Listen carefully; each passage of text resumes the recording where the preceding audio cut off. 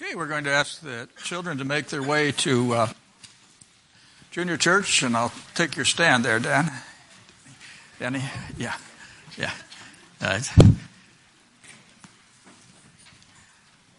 How many of you, I want to piggyback before I start the message on what Danny had to say just a few minutes ago, grace of God.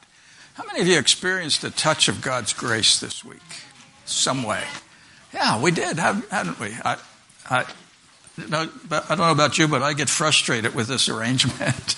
I'd much rather be standing up there. I can get a better view of who's asleep and who's awake. And some of you are kind of hidden when I'm down at this level, but I've been struggling with that, and I'm sitting in the doctor's office on Friday, and Dr. Larson went over what he thought was the next step for us and so forth.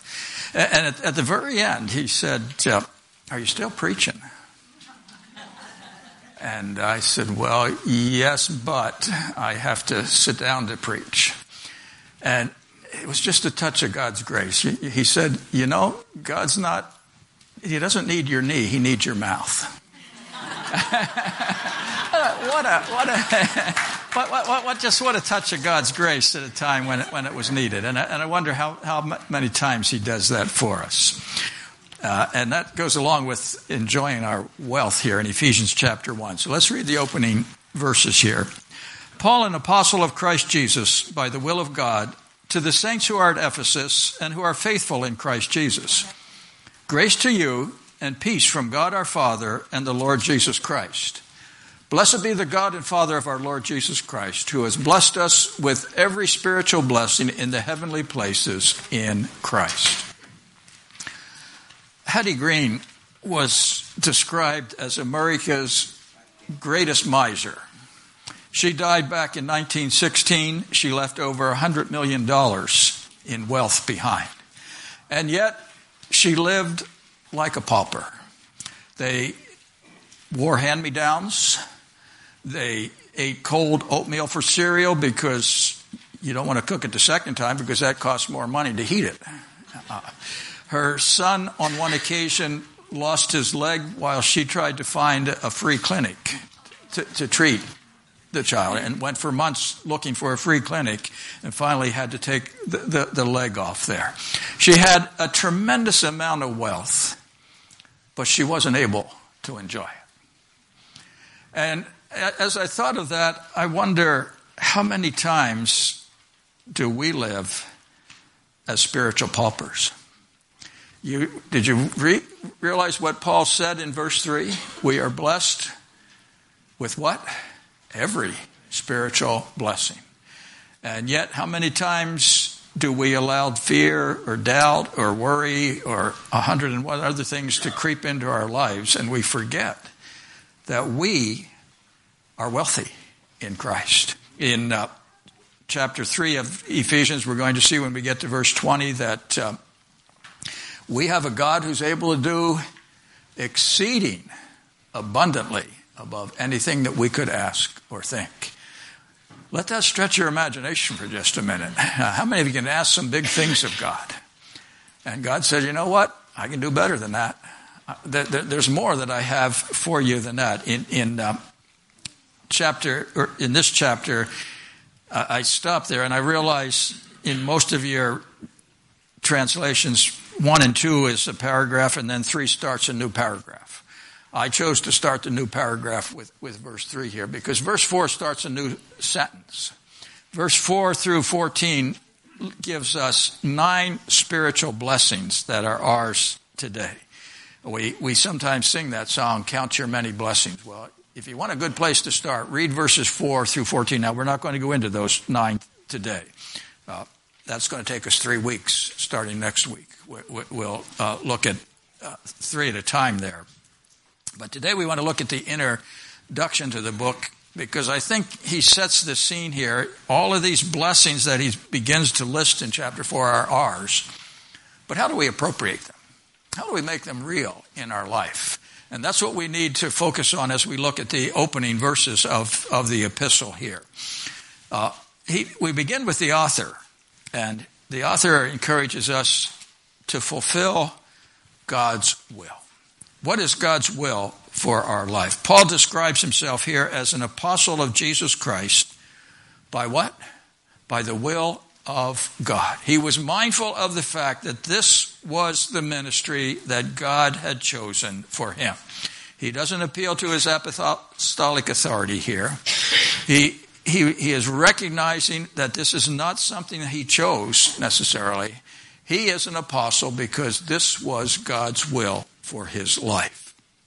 If you recount the story of Paul's conversion in Acts chapter 9, he had that tremendous experience. He was on the road to Damascus. The light came from heaven. He heard the voice speaking to him and so forth. But as you read that story, Ananias comes in to the story there, and he comes to reveal to Paul how the things that he's going to have to suffer for the name of Christ.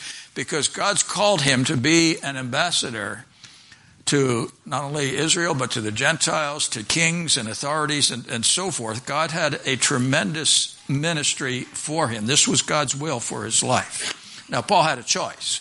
Was he going to fulfill God's will, or was he going to go his own way? And Paul chose to follow the will of God for his life. So much so that when you come to Acts 26, verse 19 there, as he's on trial for his life before King Agrippa, he is able to stand there and say, I did not prove to be disobedient to the heavenly vision. This is the vision God gave me. This was the will of God that he revealed to me. I followed that will, or fulfilled that will. So much so that a few years later, as he comes to the end of his life in 2 Timothy, in verse 7 and 8, he says, I have fought the good fight. I have finished the course. I have kept the faith. In the future there is laid up for me the crown of righteousness, which the Lord, the righteous judge, will award me on that day, and not only to me, but also to all those who loved his appearing.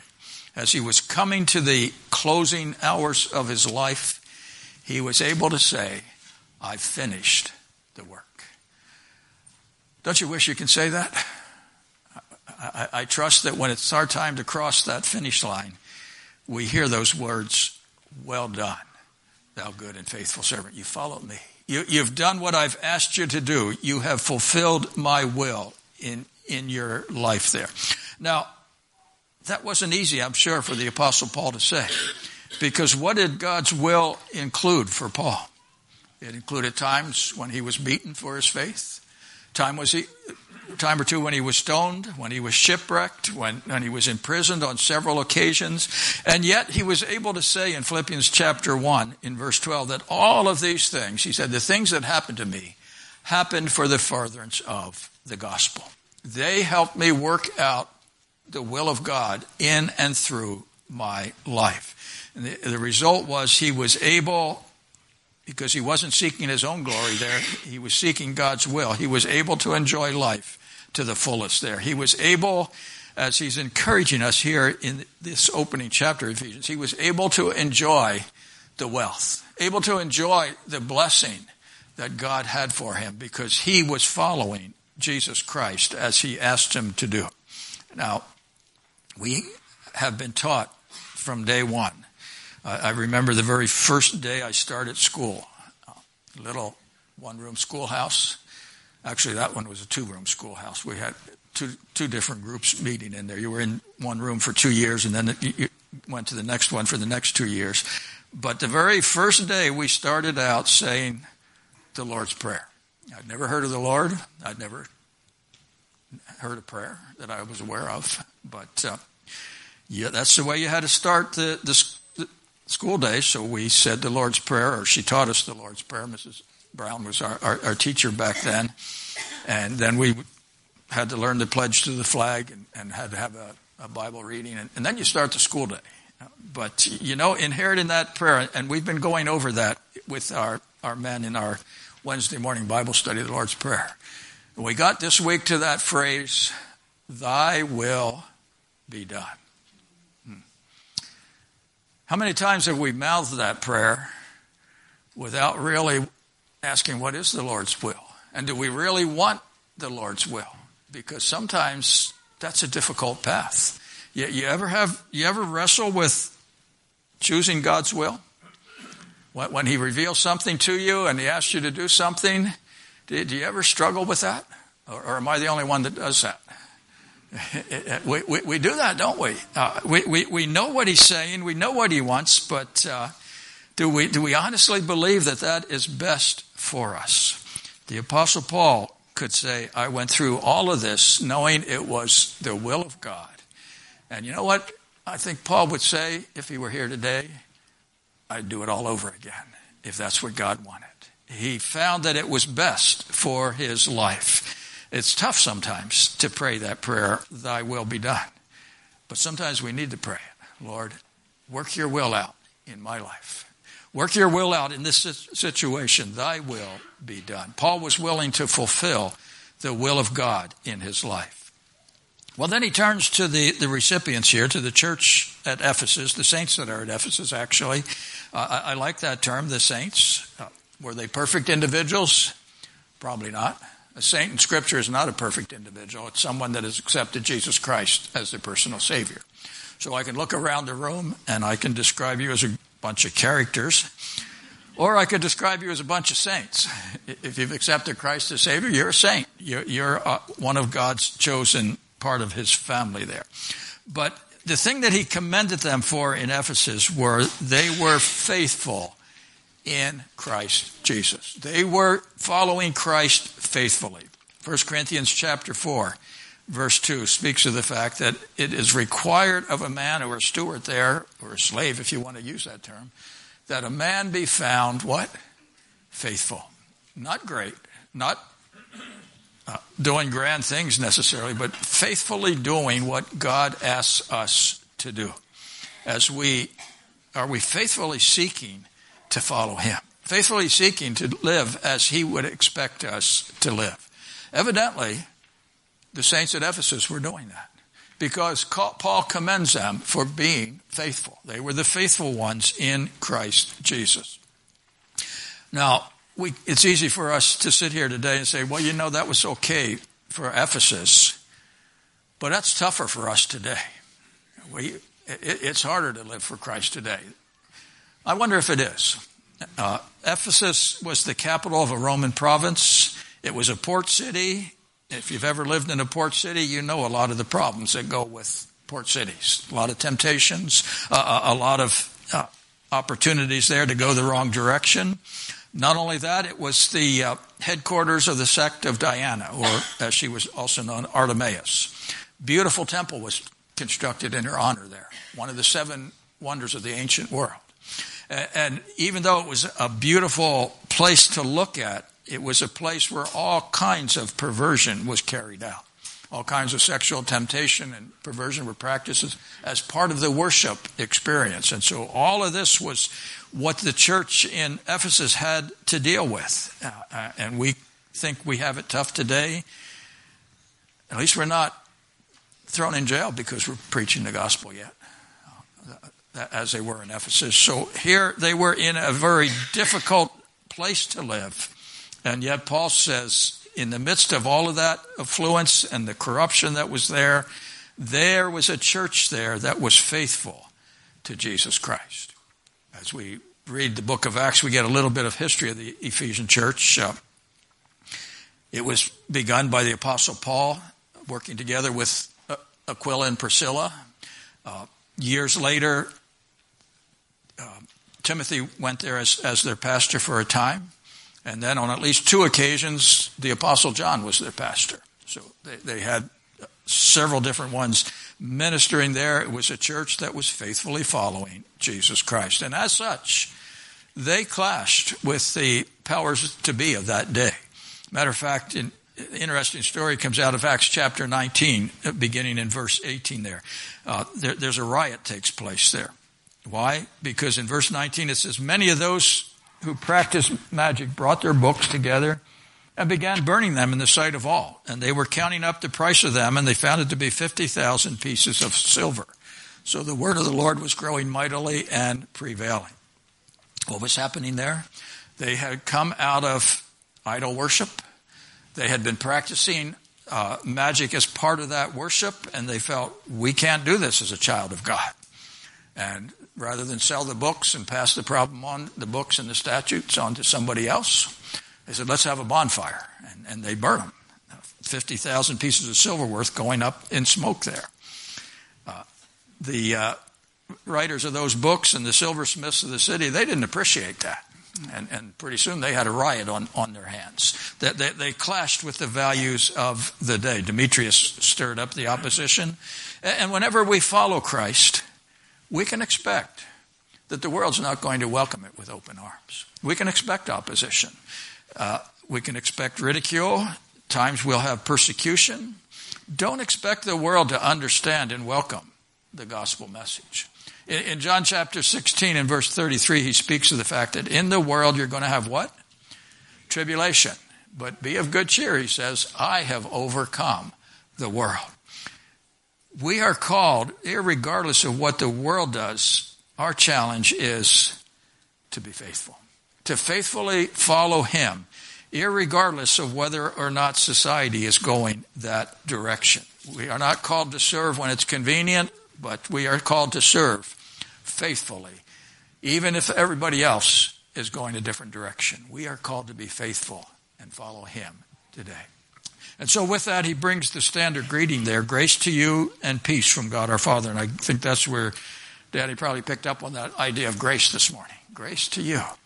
And we should pick up on that. We have been blessed by the grace of God. We enjoy his grace. Matter of fact, Ephesians says we are saved by grace through faith. Titus speaks of the fact that the grace of God has brought salvation. It teaches us how to live, and it gives us a glorious hope for tomorrow and for eternity. We have that grace available to us today. And that's not just for salvation, it's for all of our life. As we follow him, the grace of God is sufficient for whatever situation we find ourselves in. The grace of God is there for us. The peace aspect there, that's a little bit harder there. Do we always experience peace in our hearts? Grace is there, but do we always experience peace? I wouldn't ask for a show of hands, but how many of you did a little bit of worrying this week? Yeah, the peace of God wasn't there, was it, all the time? The peace comes, I believe, as a result of us appropriating the grace of God. When we really get a handle on grace and we really come to the realization that God is with us, that God is in control, then he brings a measure of peace into our hearts and into our lives. That peace is available, but it's not automatic. As a matter of fact, in Philippians chapter 4, verses 6 and 7, it speaks of the fact that we are to come with our request, with our prayers, with our supplication there, he qualifies that. There's something else we come with there. Do you remember what? With thanksgiving. There it is. And when we are able to do that and really mean that, then he said the peace of God will keep our hearts and our minds. What is he saying in that? In the midst of the trial, we come and we say, Lord, this is what's going on. I don't like this. This hurts, but this is what's going on. And then when we can reach the point where we can say, Lord, I don't understand it, but I thank you because you understand it. You know what you're doing. You're leading me down this path, and so I give you thanks for that today. Then he said, his peace will enter our hearts and keep us safe and secure in him. He's asking us in that little simple greeting there, and it was a common greeting, grace to you and peace. He's asking us there to entrust our lives to him today. Do you have some circumstances that you're wrestling with today? You're willing to say, Lord, thy will be done? Do you have something that's troubling you about tomorrow and you're a little bit fearful of how it's going to play out? Are you willing to say, Lord, I want your will? And I'll give you thanks for that will as you faithfully lead me through those circumstances. Are we faithfully following him as he calls us to do today? And then he gets into the message of the book. And in that brief message here, he calls us, I think, to focus on our blessings there. We are familiar with that song, Count Your Many Blessings. But do we ever take the time to begin to enumerate the blessings? Do we take time to thank him for the multitude of ways that he works in our life? I think we could go around the room today, and I could start over here with Chris and zigzag back and forth. And we could probably all express a different blessing that God's brought into our life. We wouldn't even have to duplicate each other. I know sometimes we like to, somebody says, well, I thank the Lord for my family, so everybody else has to thank the Lord for their family. But I think we could go around the room and get something different from everybody, because God is a God of grace, and God has chosen to bless us today. Now, he's going to enumerate some of those blessings in chapter 4, or verse 4 through 14 here. Incidentally, verse 4 through 14 in Greek is one long sentence. I'm going to do something you shouldn't do. I'm going to split it up into 3 messages. I used to teach it all at once, but 9 points is a little bit rough for us to go through and for you to remember and be able to take a test on. So I'm splitting it up into 3 sections, but as I think it's verses 4 through 14, any English majors here? Anybody that loves English? You're not going to admit it, are you? Some of you do. One thing I struggled with in English was, how do you diagram sentences? You ever had to do that? I don't know if they teach that anymore or not. But if you're an English major, I'd challenge you to diagram this sentence. You better have a blackboard or a chalkboard where you have lots of room, because that's a tough one there. But too often, if we're not careful, we focus on our troubles. We focus on our trials, we focus on the circumstances, and we forget the very fact that God is there to bless us. God is with us in the midst of all that is going on in our life. God is there. And we have every reason to count our blessings. God has worked in our hearts and lives. And so he begins with the source of blessing. And that comes out of verse 2 there. We'll get into verse 3 in a minute. But verse 2, he says, grace to you and peace from who? God our Father and the Lord Jesus Christ. The source of our blessing, Paul is saying there, is God our Father. Not just the Father of Jesus Christ, because he was that, or is that in Scripture, but he is also our Father. Remember, the Lord's Prayer starts out with that phrase, our Father who art in heaven. We come to him as we would come to a father here on this earth. We come to him as our heavenly Father now, the one who has chosen to bless us.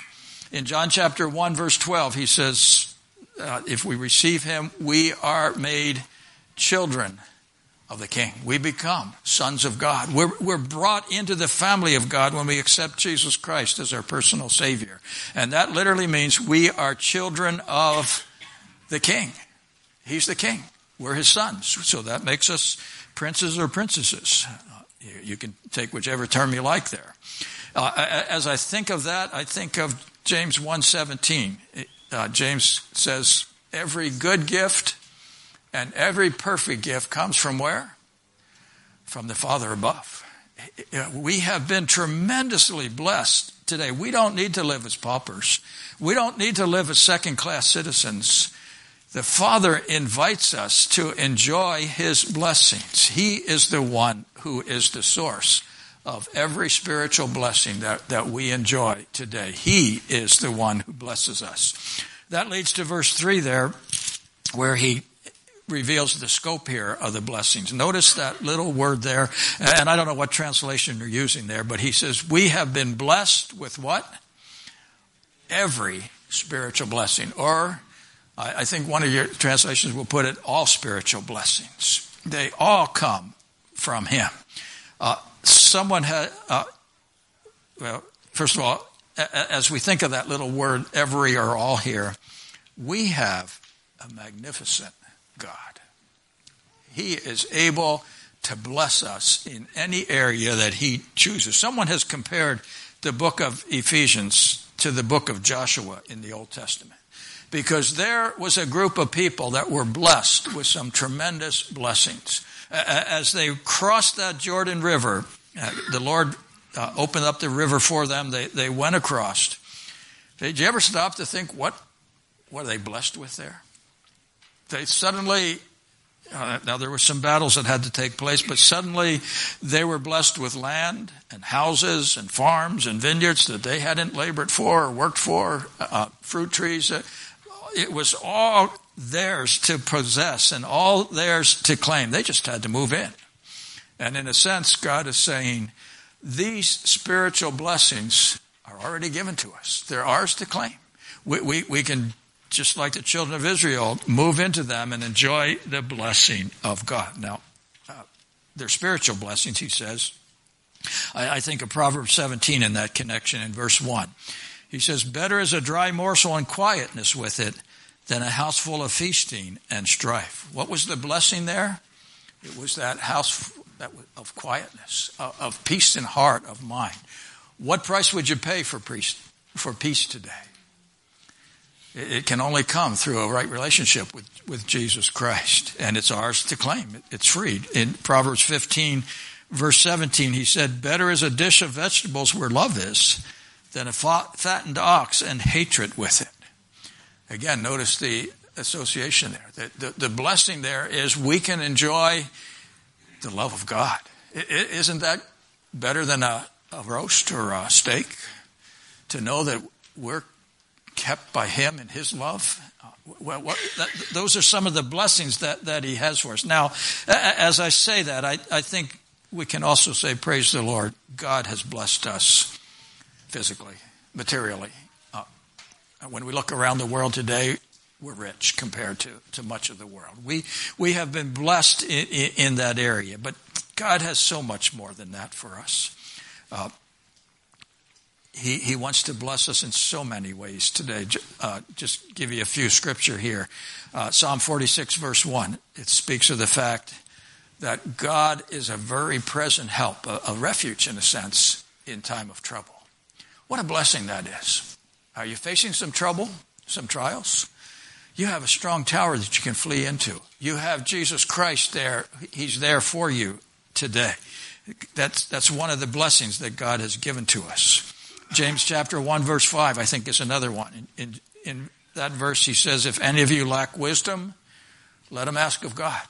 What a tremendous invitation that is. Do you ever wrestle with what is God's will? What is he trying to say? What is he trying to do in your life? You ever wrestle with a decision that you have to make? And God says, bring it to me. I'll give you the wisdom that you need. It's available for you. That's one of the spiritual blessings that he's blessed us with. Hebrews chapter 4, 15 and 16 says, we can come boldly to the throne of grace there when we need grace, when we need mercy. In time of need, he said, God is there for us. That's a spiritual blessing that we have today. And I've already quoted from Philippians 4, 6, and 7. We have the blessing of his peace that will keep our hearts and minds. These are just a few examples of the spiritual riches that God has made available to us. And if you want to go stretch your thinking farther than that, when you think of tomorrow, ever worry about tomorrow? What's going to happen tomorrow or next year? Some of you are shaking your head yes, some of you are shaking your head no. Some of you have enough going on in your life today you don't even have time to think of tomorrow.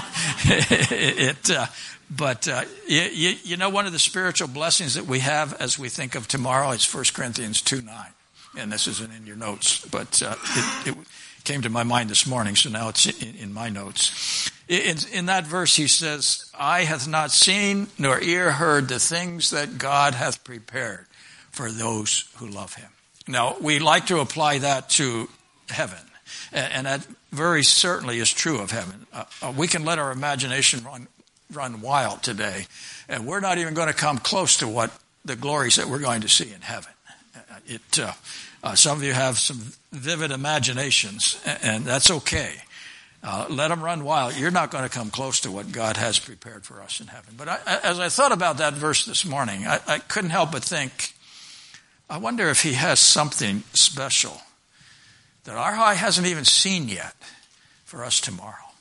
A special blessing that he wants to bring our way. Something he's prepared in advance for us. A blessing that he delights in blessing his children. Are we open to receive that blessing today? The fact of the matter is, Paul says, you are blessed. You are spiritually rich today. And he encourages us to enjoy those blessings. Now, notice the sphere of the blessing here. They are spiritual blessings in the heavenly places in Christ Jesus. And I think he emphasizes that for a purpose. I think of the book of Ecclesiastes in that connection.